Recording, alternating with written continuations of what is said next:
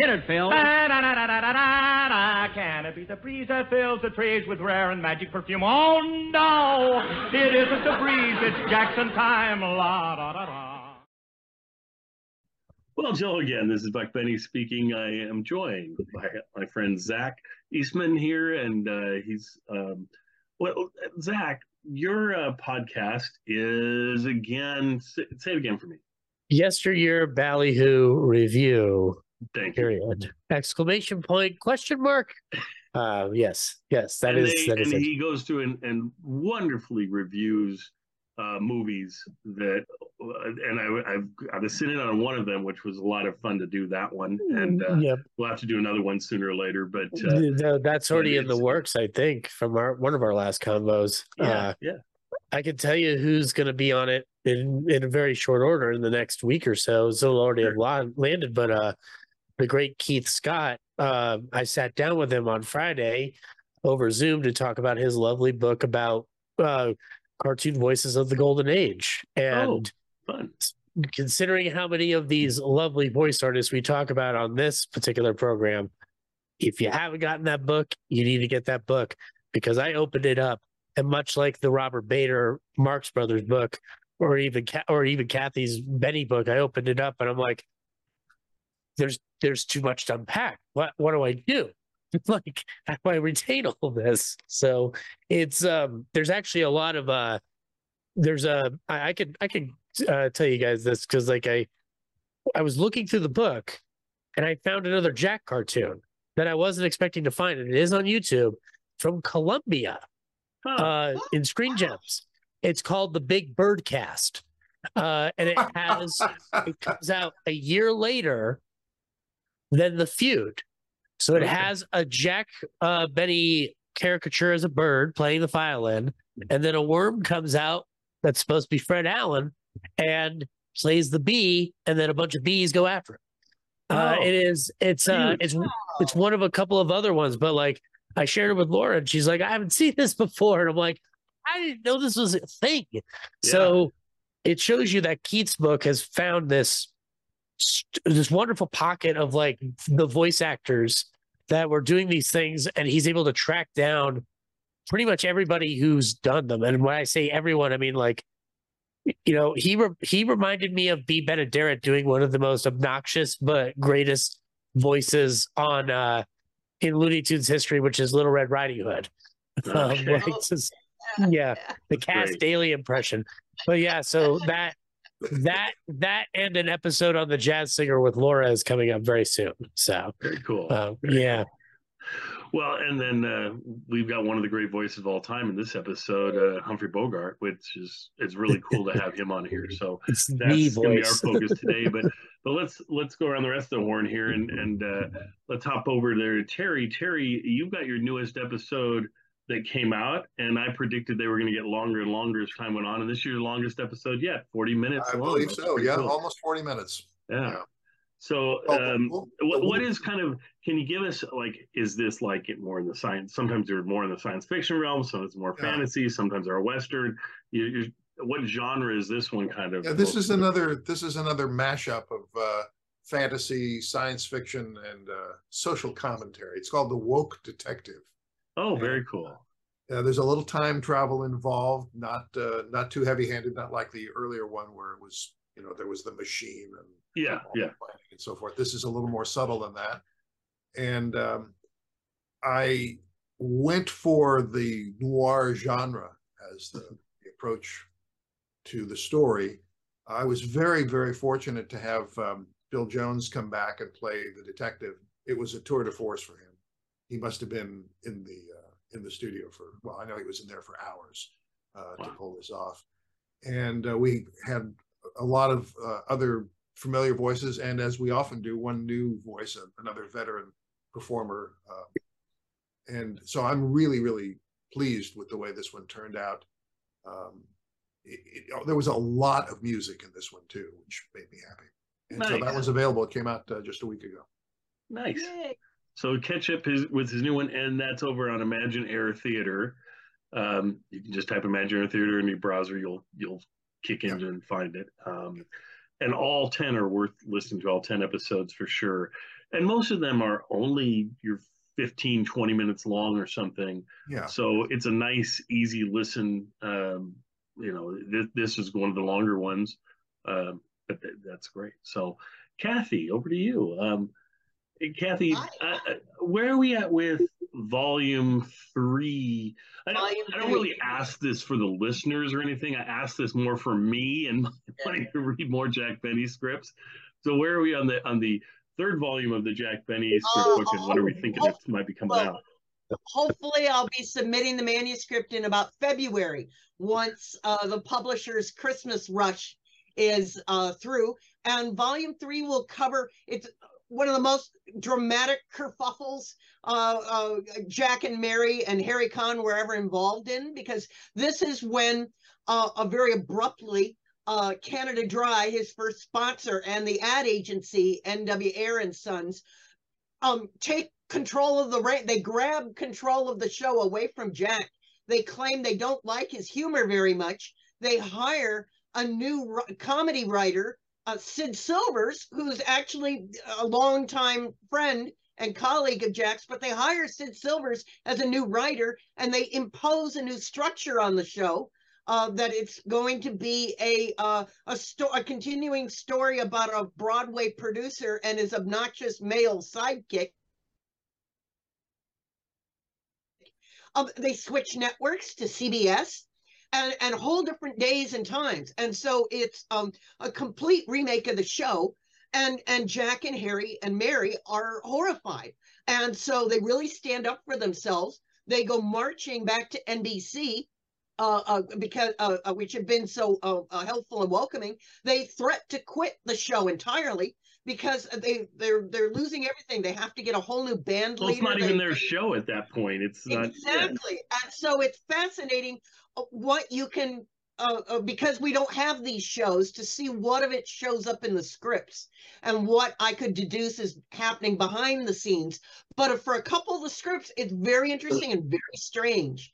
Okay. And so we'll see that, but they gain control of the show again. So do they actually do that in the scripts, or did they? Was that all behind the scenes, and you just get hints of it in the scripts? So we get a couple shows that are in this new odd format, and it's twice a week still. And but then Jack says, "Oh, we're back. Remember how the show used to be? We're back to what we did before." This is the new Coke of Jack Benny stories. Everybody trying to push new Coke and go like, "Would everybody like classic?" So what amazing things happen. Mary takes a much larger role in the show than Ethel Chute. Mary had really been the sort of timid sidekick, playing an 18-year-old girl. Right. When George Olsen and Ethel Chute were the experienced cast members, now she's thrust into the role of being Jack's main annoyer and really co-partner, and she really starts to shine. You can see just the role growing and her importance growing. And just as when you said, Daryl, that you really enjoyed Mary, this is a really a move that you can see in the way that their publicity works in the mid-30s. That you don't have to sell me on the book. I was going to get it anyway, but now I really want to get it. It's right in my wheelhouse with Mary getting a bigger and bigger part. Yeah. So awesome. It's going to be fascinating, but it ends abruptly because the sponsor has the last word, and at their next 13-week renewal, they go bye-bye. And Canada Dry leaves radio for a number of years, but it's a huge shock to Jack and Mary because they've been fired mid-season. Right. And it's like, oh, what and do this we do? And this book will have just those episodes, or does it go into the ones that follow after that? So it'll be encapsulate all of that. Okay. Right. Yeah. No, that'll be volume 4. So. That's awesome. And then who takes over 4? Is that General Tire? Well, no, it's Chevrolet, which Jack would never want to talk. He'll never mention their name again because they didn't give him a Chevrolet. Well, there you go. He liked Packards too much. Chevrolet had a big fight with Al Jolson. They had been sponsoring Jolson, and Jolson had at this point a gigantic ego, and he just walks off the show. But it's the middle of the the bank holiday. It is amazing, the collapse of the American economy and Roosevelt's inauguration all rolled into one.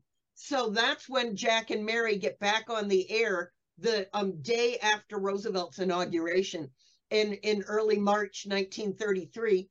But as I said, Chevrolet's about to go bankrupt, and they don't know if they can continue to pay for a show. The ads are fascinating, the shows are fascinating, but what happens is about 6 to 9 months later, they get a new president of the Chevrolet Corporation who likes polkas.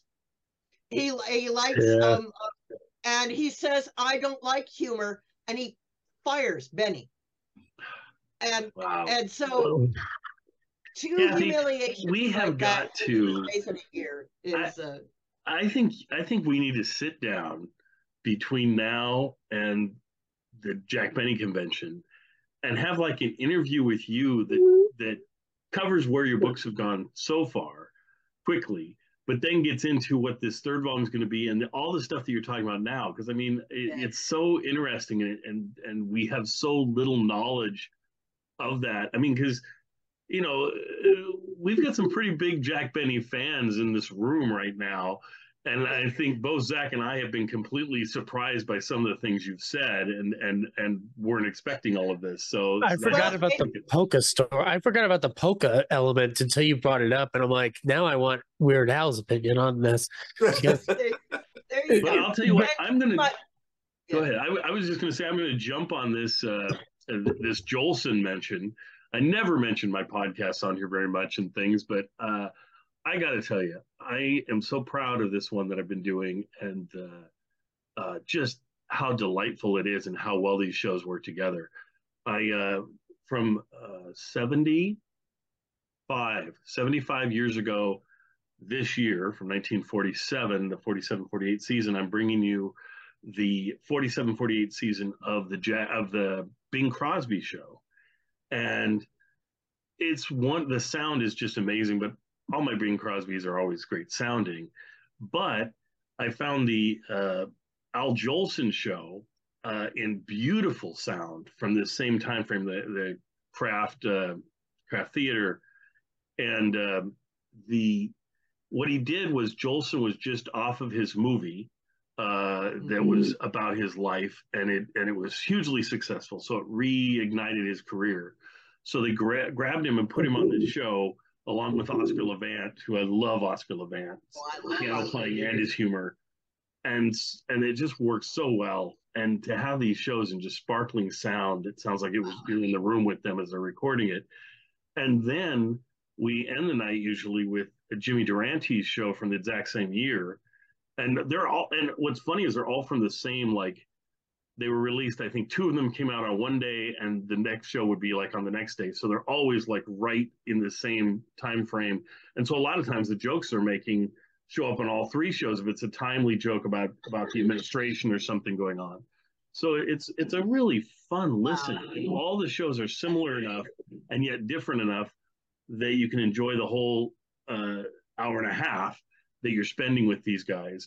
And they appear on each other's shows. So next week's, as we record this, this is early in December of 22. And the next show I'm going to present is going to have Jolson appearing on Bing's show, and then Jolson's on his own show, and Durante was on Bing's, and I think Bing's was on Jolson's. I mean, they appear on each other's shows left and right anyway. So they tie together so well. And just a wonderful listen. And it's so strange to listen to 3 shows in a row and not have a bunch of pops or clicks or sound that's where you go, what did he say? Where everything's just clear. It's just a wonderful thing. So we present it every Monday on my Jack Benny podcast. I originally was putting on the Judy Garland podcast, but the Jack Benny one gets more listeners. And I just thought, no, I want to make this so more people can hear this. So, because it's that good. Anyway, so tune in and listen to that. But let's get on to our presentation. This is a wonderful episode with Humphrey Bogart in it. I just love it. I love the fact that Bob Crosby does a fun job in this episode. I love seeing Bob Crosby. Bob Crosby was in 12 of Jack's shows, I believe, is what I looked up. And so generally the early ones, he was in like one season after Jack left the radio show behind, and then he wouldn't be on again, except for one strange episode that they held back because of legal issues until years later, and he was on that one too. But it was recorded at this time frame.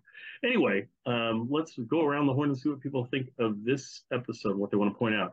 We'll go to Kathy first. Kathy, what are your thoughts on the episode? Well, again, I love that this one is so connected to Jack's radio days, and talks about the importance of the sponsor and the sponsor's control of the show, because it's easy for us to think about TV later, where it was the networks in charge of the show and there weren't sponsors but only commercials. So I thought that was really interesting and fun. It feels like early television. It has those elements of liveness in Jack's beginning that are kind of fun.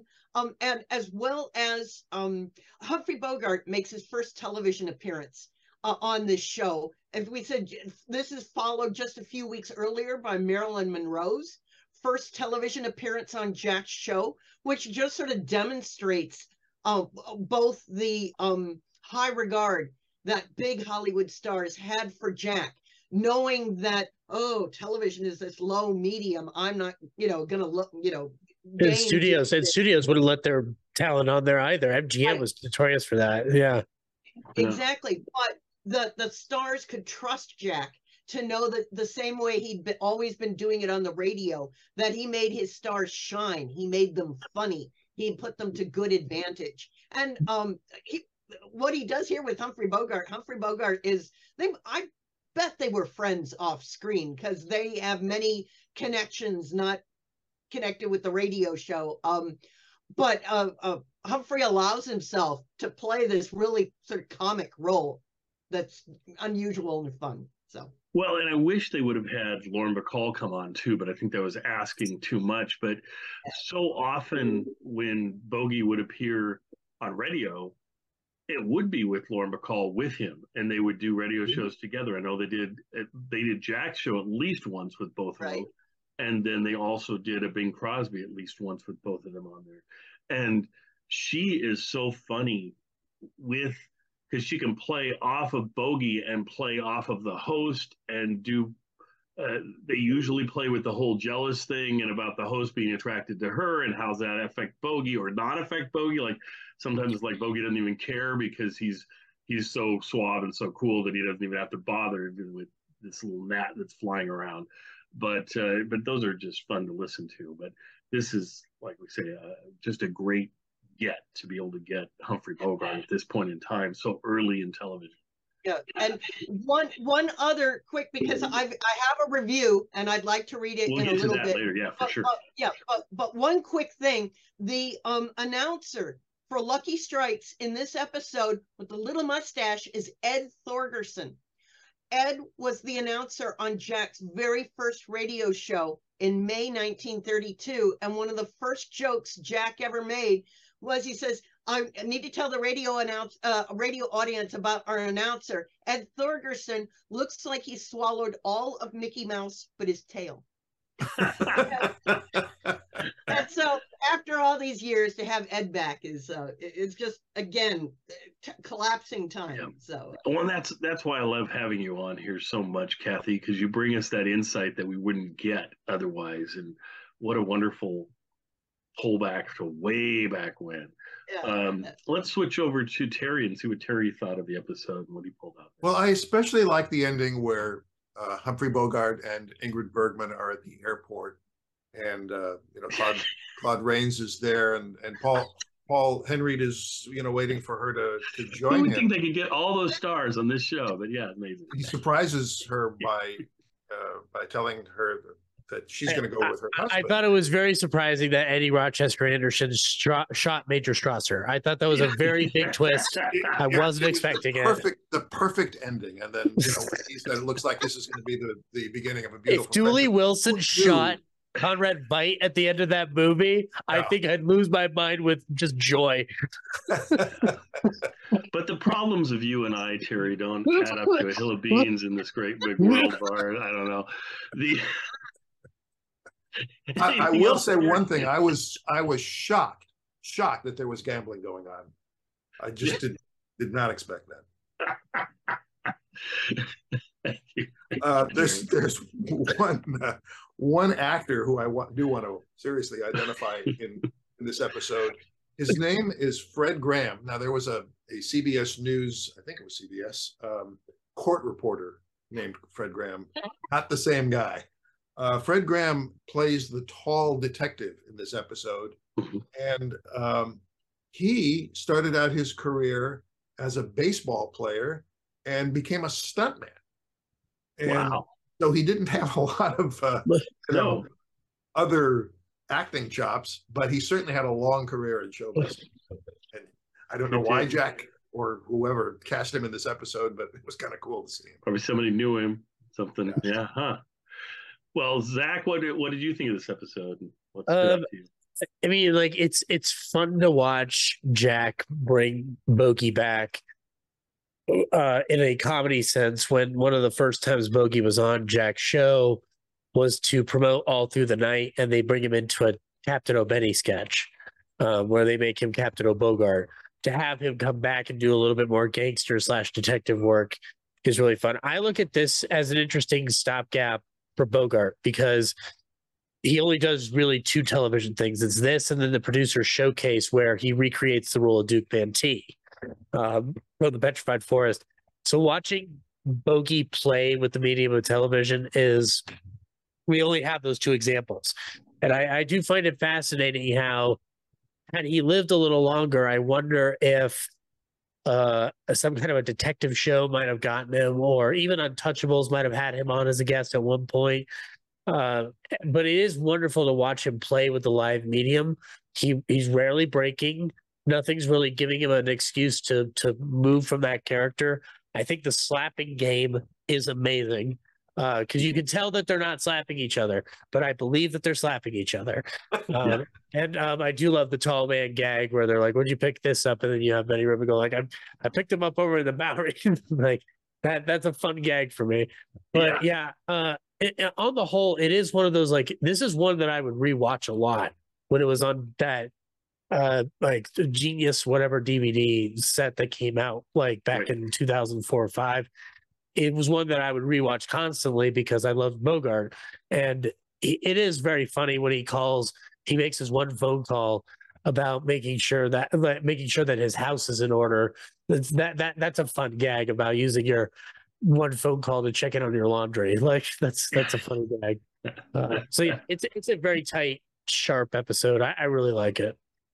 Well, and I love the fact that when they do it's a complete recreation of a police station, I believe, you know, sort of thing, and it even has a beginning title card or whatever that goes with it and things. So it just seems like we're stepping into a whole nother TV show or something, and I love that feel because that's sort of how it felt on the radio show when they would do a skit. And it's neat that they go full bore into a skit. They don't often do that. Usually it's a skit that's in Jack's house or something like that. They don't often sink themselves this much into something, which is great. The Variety review is going to claim that this is actually a parody of something called Detective Story. Now, whether that was a movie or a TV series, I don't know, but it's So well, go ahead and read some of the Variety. Okay, well, it's great fun. In his opening monologue on last night's Lucky's visual display, Jack Benny told about the sponsor insisting that the middle commercial be made more important, as if to carry out the order with all the emphasis of a man with a mission. He piled it on and used his guest star, Humphrey Bogart, as the pigeon. From there, the program proceeded to satirize the hit play and film of 2 seasons back, Detective Story, with Benny, a detective lieutenant, and Bogart, a cat killer. Benny, in grilling the baddie, wrung from him the wanted confession that Lucky's are his brand too. In fact, Bogart sang both figuratively and literally, including the sponsor's slogan. It was not one of Benny's better shows, and this seems a bit late to satirize Detective Story, even though it was not announced as such. Bob Crosby and John Wilson were cut in for brief sorties, Crosby womping up a big laugh when he likened the omission of his singing as keeping the smog and throwing away L.A. Benny liked the gag so well he repeated it. Sarah Berner, as a pickpocket, got her share of laughs with her nasal vocalizing, and Benny Rubin as Detective O'Brien broke up the audience with his small part. Benny used 2 of his old scripters on this outing, Hugh Wedlock and Howard Snyder, and while the gags were explosive, there weren't enough of them to maintain the usual Benny pace. Ow! So, did Bosley Crowther write this review? What the heck? Yeah, you think. No, it's the same guy who wrote the other one. So, all right. Let me jump on this really quick to say that I'm glad they mentioned Sarah Berner was on this episode.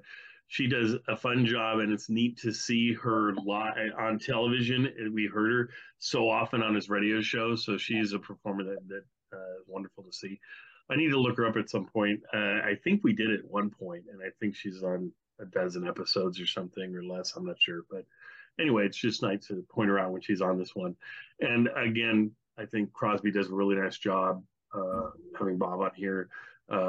Overall, throughout the whole episode, I think it's well written for him too. So I enjoyed all of it. Anything else anyone has to point out about this episode before we get into it? Go ahead. Just one other thing that we've been talking about in these episodes. Jack says in his opening monologue that Mary was supposed to be on the show, but that didn't happen, so he's got Bogart instead. So again, I like these reminders that maybe back in these early days of the 50s, it's not all planned out in advance, and that they're still working up ideas from show to show to show, and so these little hints that they might have plan A was this, but we see plan B. So yeah, has Mary even been on yet on the Jack Benny show at this point in time? I can't remember an episode that she was featured in. No. So I would think her first episode might just be the one with her daughter Joan later this season, right? But also at this time, she's backing out of the radio show, right? So this is she's with backing out of everything. So.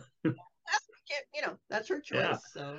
Well, and eventually they'd realize, I think at this point, he's still trying to get her on the live shows because, of course, I don't think at this point they have any film shows. But then later on, they realize, okay, she's more comfortable in the film shows, so they only feature on the film shows eventually. Anyway, we will let that go, and I hope everybody enjoys this, and we'll see you guys next time for more Jack Benny. Nice job, Brady.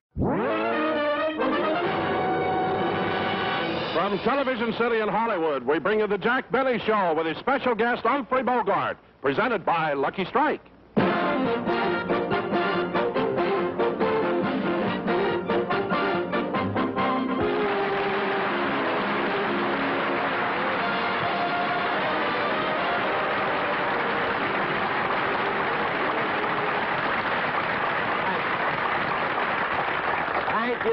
Thank you very, very much, ladies and gentlemen, and welcome to the Lucky Strike program.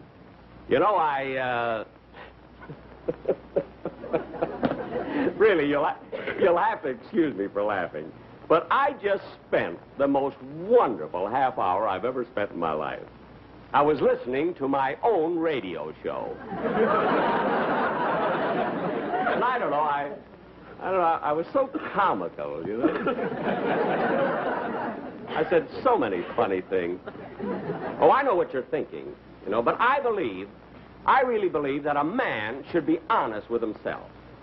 If there's anything I hate, is when a comedian is great and won't admit it.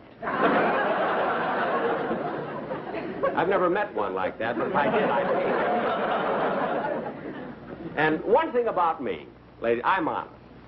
I really am. You know, if any other comedian has a bad show, I'm the first one to admit it. I talk about it all the time. But I have my faults. You know, I'm not perfect or anything. You know, I'm too easygoing and I'm not overly ambitious. But then, after all, I don't want to be the richest man in the world. You know, America's big enough for me. But you know, ladies and gentlemen, tonight, you know, I announced 3 weeks ago that tonight Mary Livingstone was going to be on my show. You see, but unfortunately we had to postpone it because there was a big mix-up and everything. You see, when the producer asked Mary to be on my show, I told Mary to ask for a lot of money, you see. You know, I forgot that I was paying for it. So, instead of Mary, tonight we have Humphrey Bogart as our guest star. And, really, I'm getting him fairly reasonably. You know how tough he is on the screen? You know what a tough guy knows nothing about business. Nothing at all. Well, anyway, this show that I'm going to do... Jack!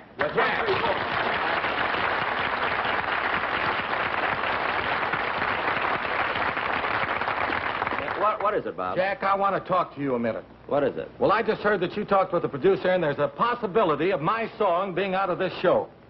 Yeah, well, look, Bob, the reason for that is, see, this show is very, very long, you see, and we had to make up our minds whether we take out your song or my jokes, you see, and then we thought we would do what was best for the show. Oh, well, then my song is in. No, Bob, we felt that it would be much more important, you see, to leave in my jokes. You mean your jokes are more important than my song? Yes. My jokes stay in and your song goes out. Well, that's like keeping the smog and throwing away Los Angeles.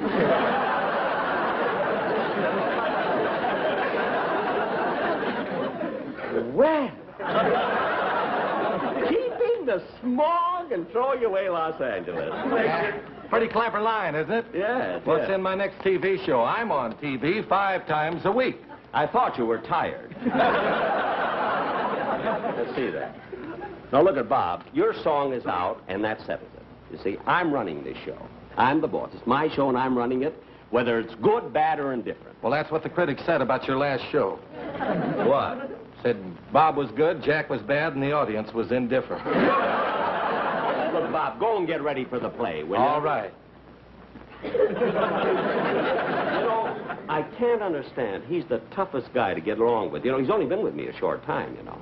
And the only reason I hired him at all was because I wanted him, you know, I wanted him to introduce me to his brother Bing. Then I found out he didn't even know him.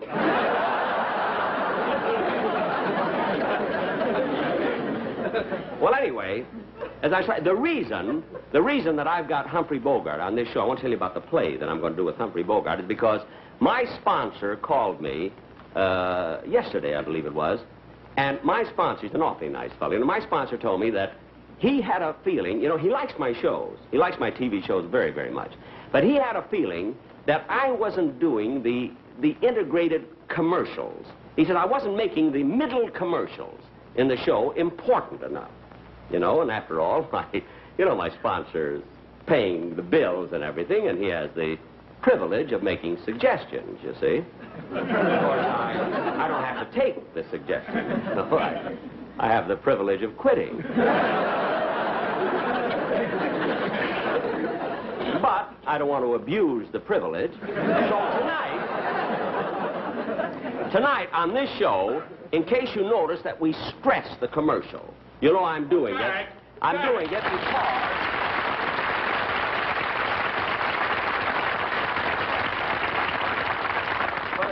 Jack, what's this I hear about you writing me out of the commercial on this show? Well, Don, look at... Wait, am I going to have trouble with you, too? You very well may. Oh, I very well may. Well, Don, the reason you're not doing the commercial, see, is because I have another very important way of doing it. Now, just a minute, Jack. Yes? What's more important about the commercial than the way I do it? Look, Don, you don't fit into it this week. No. I mean, hurting the script for the sake of your commercial is like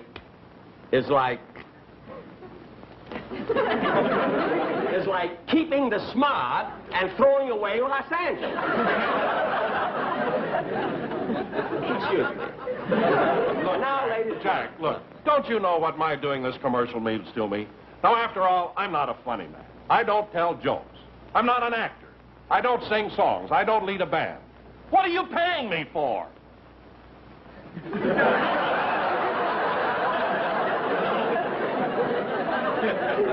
Don, you're hanging yourself. We'll talk about it later, huh? Oh, darn it!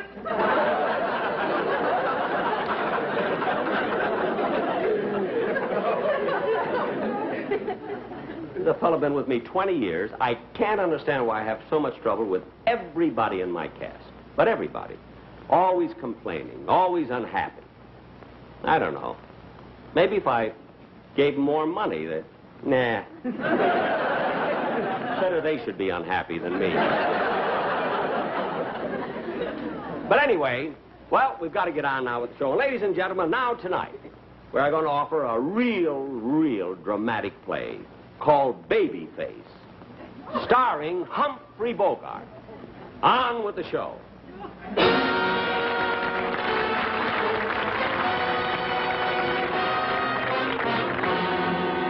This is the 24th Precinct Police Station, situated in the heart of New York's theatrical district.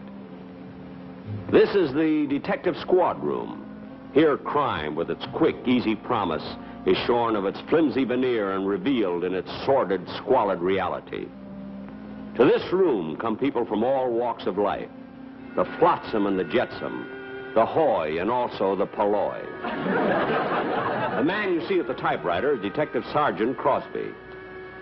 The man looking through the file, standing behind Crosby to his right, which would be to your left on the screen, or to your right, and his left, or, well, anyway, he's Detective Wilson. And he's to everybody's right and left. You can't miss it. The men who just came in are Detective O'Brien and a suspect he has just arrested.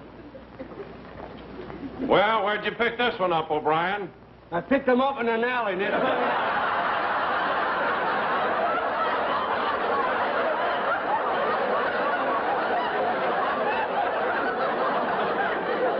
You know what I've done? I caught him trying to start a fire in a warehouse. He may be that firebug we've been looking for. Take him up and let the captain have a look at him. God, get in there. Come on, get in there. O'Brien was an honest cop. We could tell that from the clothes he wore. Incidentally, my name is Lieutenant Benny.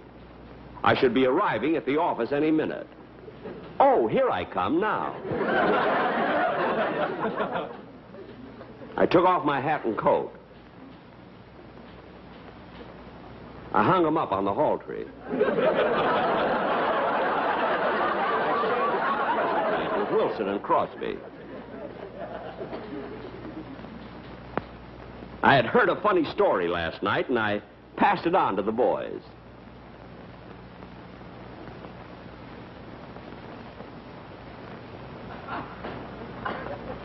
Although I was a tough boss and a stickler for work, I had a lot of charm, and the boys loved me. I didn't see that.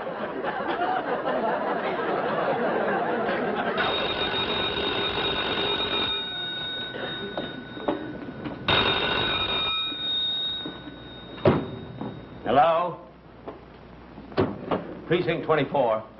Yeah? Detective Benny speaking. Just a minute. 385 Madison Avenue, eh? Window pried open. Uh-huh. Screen loose. No fingerprints. Must be the cat burglar, all right. We'll get him.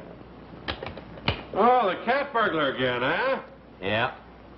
It's The 15th cat he stole this week. Terrible.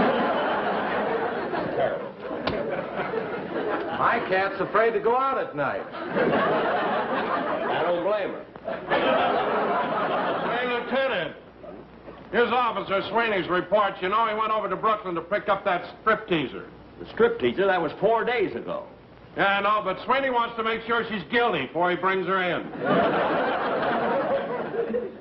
I tried to arrest her myself, but I couldn't get anything on her.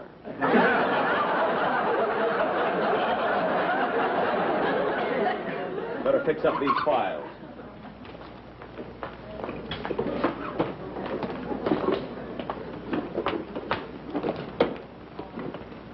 Well, Slim Finger Sarah. I caught her over at the automat. She was lifting the nickels out of the slots. She was. Again, eh? You can go, Burke. I'll take care of her. Come on. Take your filthy hands off me. Come on. I said take your filthy hands off me. All right, all right. Don't holler. This ain't the first time you've been pinched. You're telling me I'm black and blue all over. Hey, Lieutenant, wasn't she in here about a month ago? Yeah, she's the slickest pickpocket in the country. Operates all over town. Last time I arrested her was at the zoo. The zoo? Yeah. She picked a baby kangaroo out of its mother's pouch. What made you do a silly thing like that?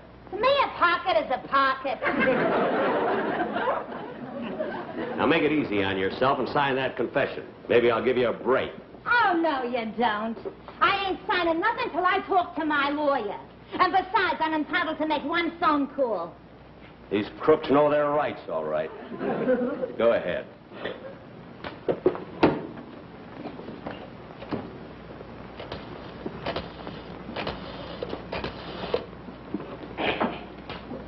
Hello, Shirley? And this is Sarah. Yeah. And say, Shirley, will you do me a favor? Yeah, run across to my apartment, will you? The key is under the mat.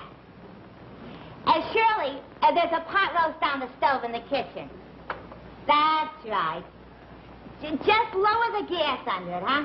Yeah, very low. I won't be home for 90 days.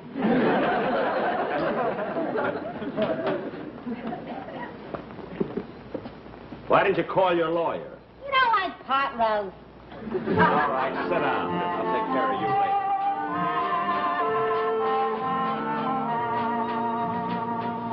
Though you may forgive me, you're still on my mind. Look over your shoulder, I'm walking behind. My song they cut out. Baby, that's new, but I shall wish again.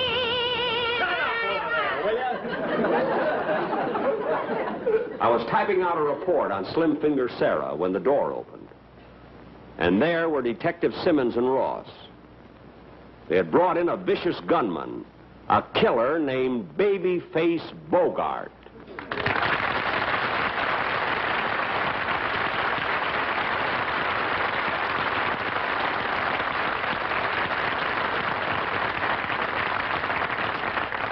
I didn't mind the applause he got on his entrance, but I resented the fact that Crosby and Wilson joined in. It looked like this time we had Bogart dead to rights. According to Detective Simmons and Ross, a little crook named Blinky Mason had been shot to death. They'd picked up Bogart a few yards from the scene of the crime with a smoking .45 in his hand.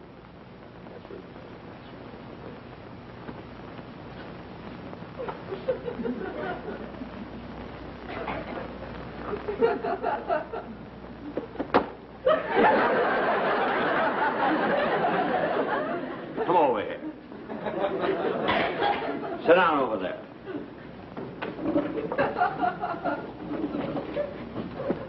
All right, Babyface. Start talking. What do you know about Blinky Mason? I tell you, I ain't never heard of no Blinky Mason. Who cares if he was raised in a tenement and his mother said he was a nice little boy? Or his teacher, a sweet gray-haired old lady, cried when he graduated. And his brother owns a owns a haberdashery store in Schenectady. I don't even know his girlfriend, a blonde dame that works in an aircraft factory. Or his boyhood chum that ran away from home and went to Australia. Wait a minute, babyface. If you don't know Blinky Mason, how come you know so much about him? I seen it on This Is Your Life.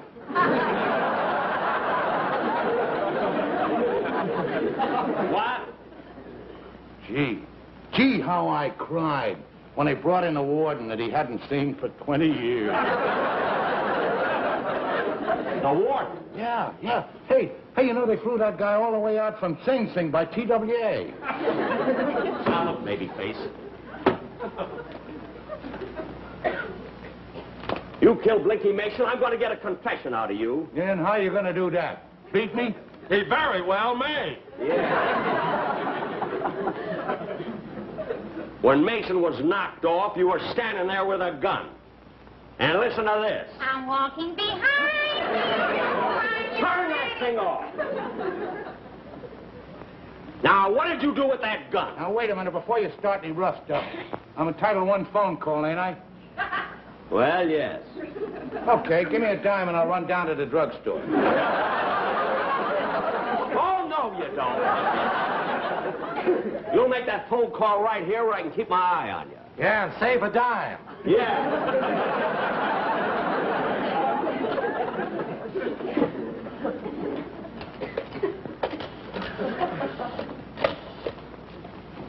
Hello, Shirley? Shirley? Yeah, well, listen. Listen, honey, this is Babyface. Yeah, well, I won't be home a little later. Oh, that's too bad. Now, what were we going to have for dinner, honey? Pot roast. I could have told him that. Like that dirty crook. Yeah. Now, listen. Listen, Shirley, I want you to do something for me. You go in the living room and over by the fireplace, and inside of the fireplace, there's 2 loose boards. Now, listen. You lift up those boards and you stick your arm in, and inside there's a package. Yeah, well, that's my laundry.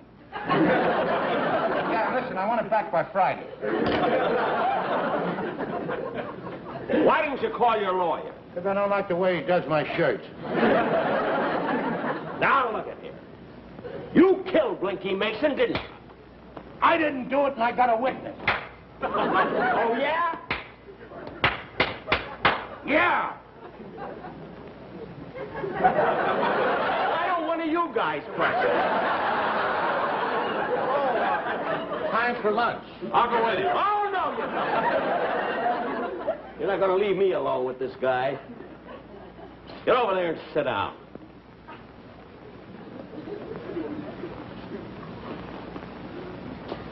All right, babyface. You can start talking now. I want to hear about that witness. What about him?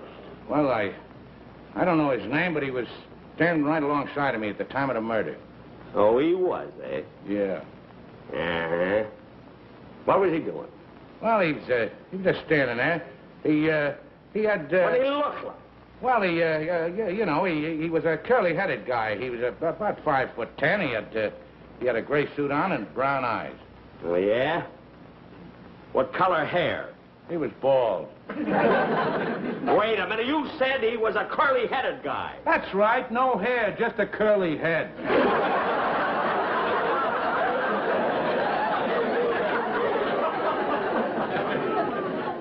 I ain't buying that, babyface. Start singing. I'm walking behind. Not you!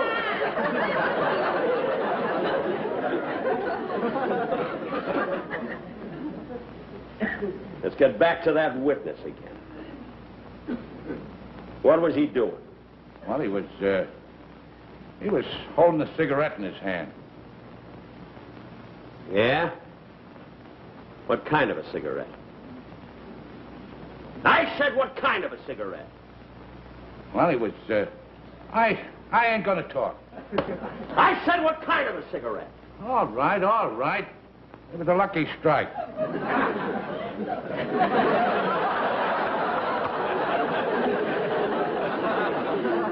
Now we're getting somewhere. A Lucky Strike, eh? What made you think it was a Lucky Strike? I ain't talking. What made you think it was a lucky strike? Because it was so round, so fine, so fully packed, so free and easy on the draw.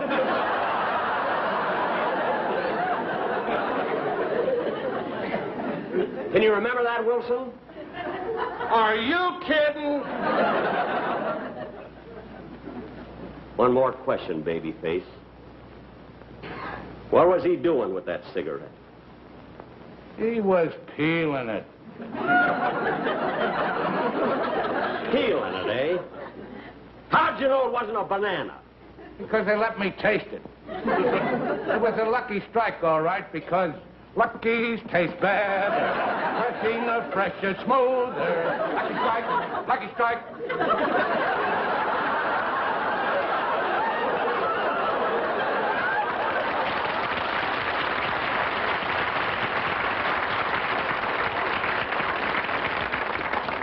All right. What else? Nothing. What? Nothing. What? Nothing. No nothing. Beat better taste.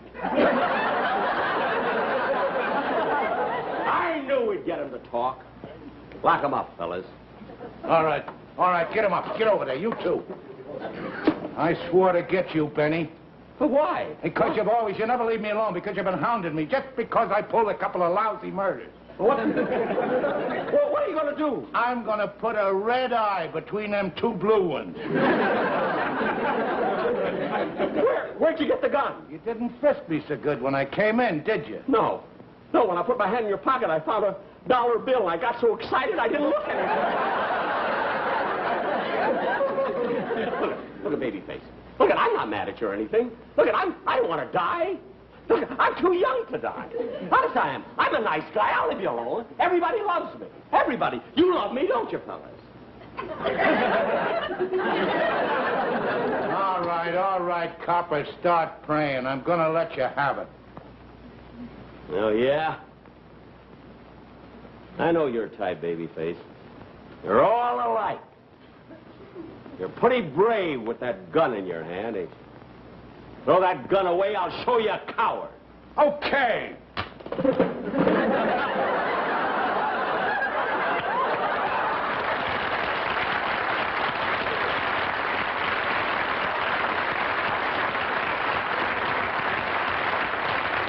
How about that? Come on, Sarah, let's go get that pot roast. Be my guest. I'm walking behind you.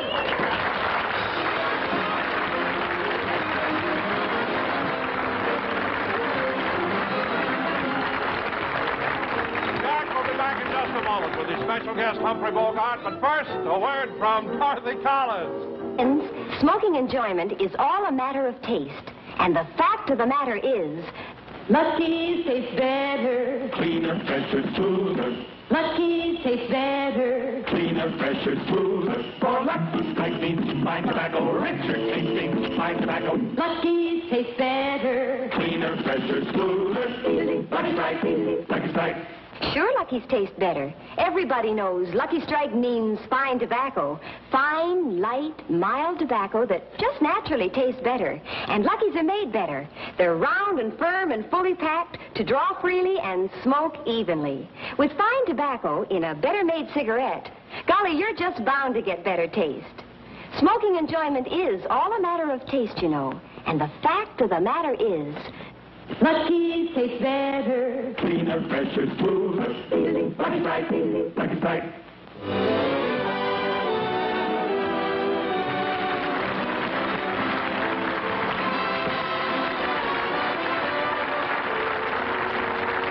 When the sketch was over, I found that I had enjoyed it even more than my radio show. I was laughing so much I could hardly thank Humphrey Bogart for helping me give such a great performance. Bogey told me that he thought he had handled his role extremely well.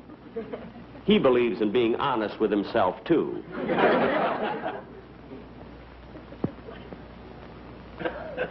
Then he told me about his new picture, Beat the Devil, with Jennifer Jones. Then I told him about the last picture I made.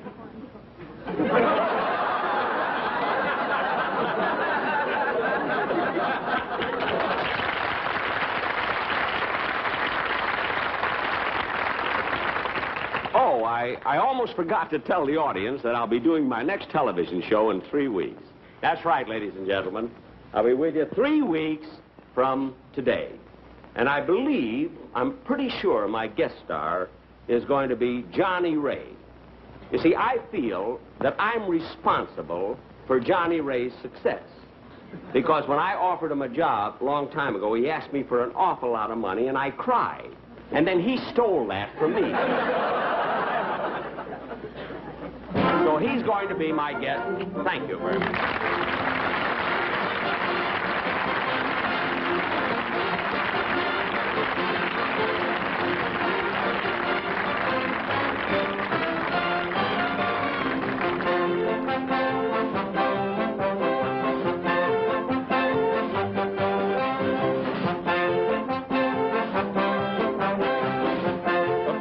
Tonight's program were Sarah Berner and Benny Rubin.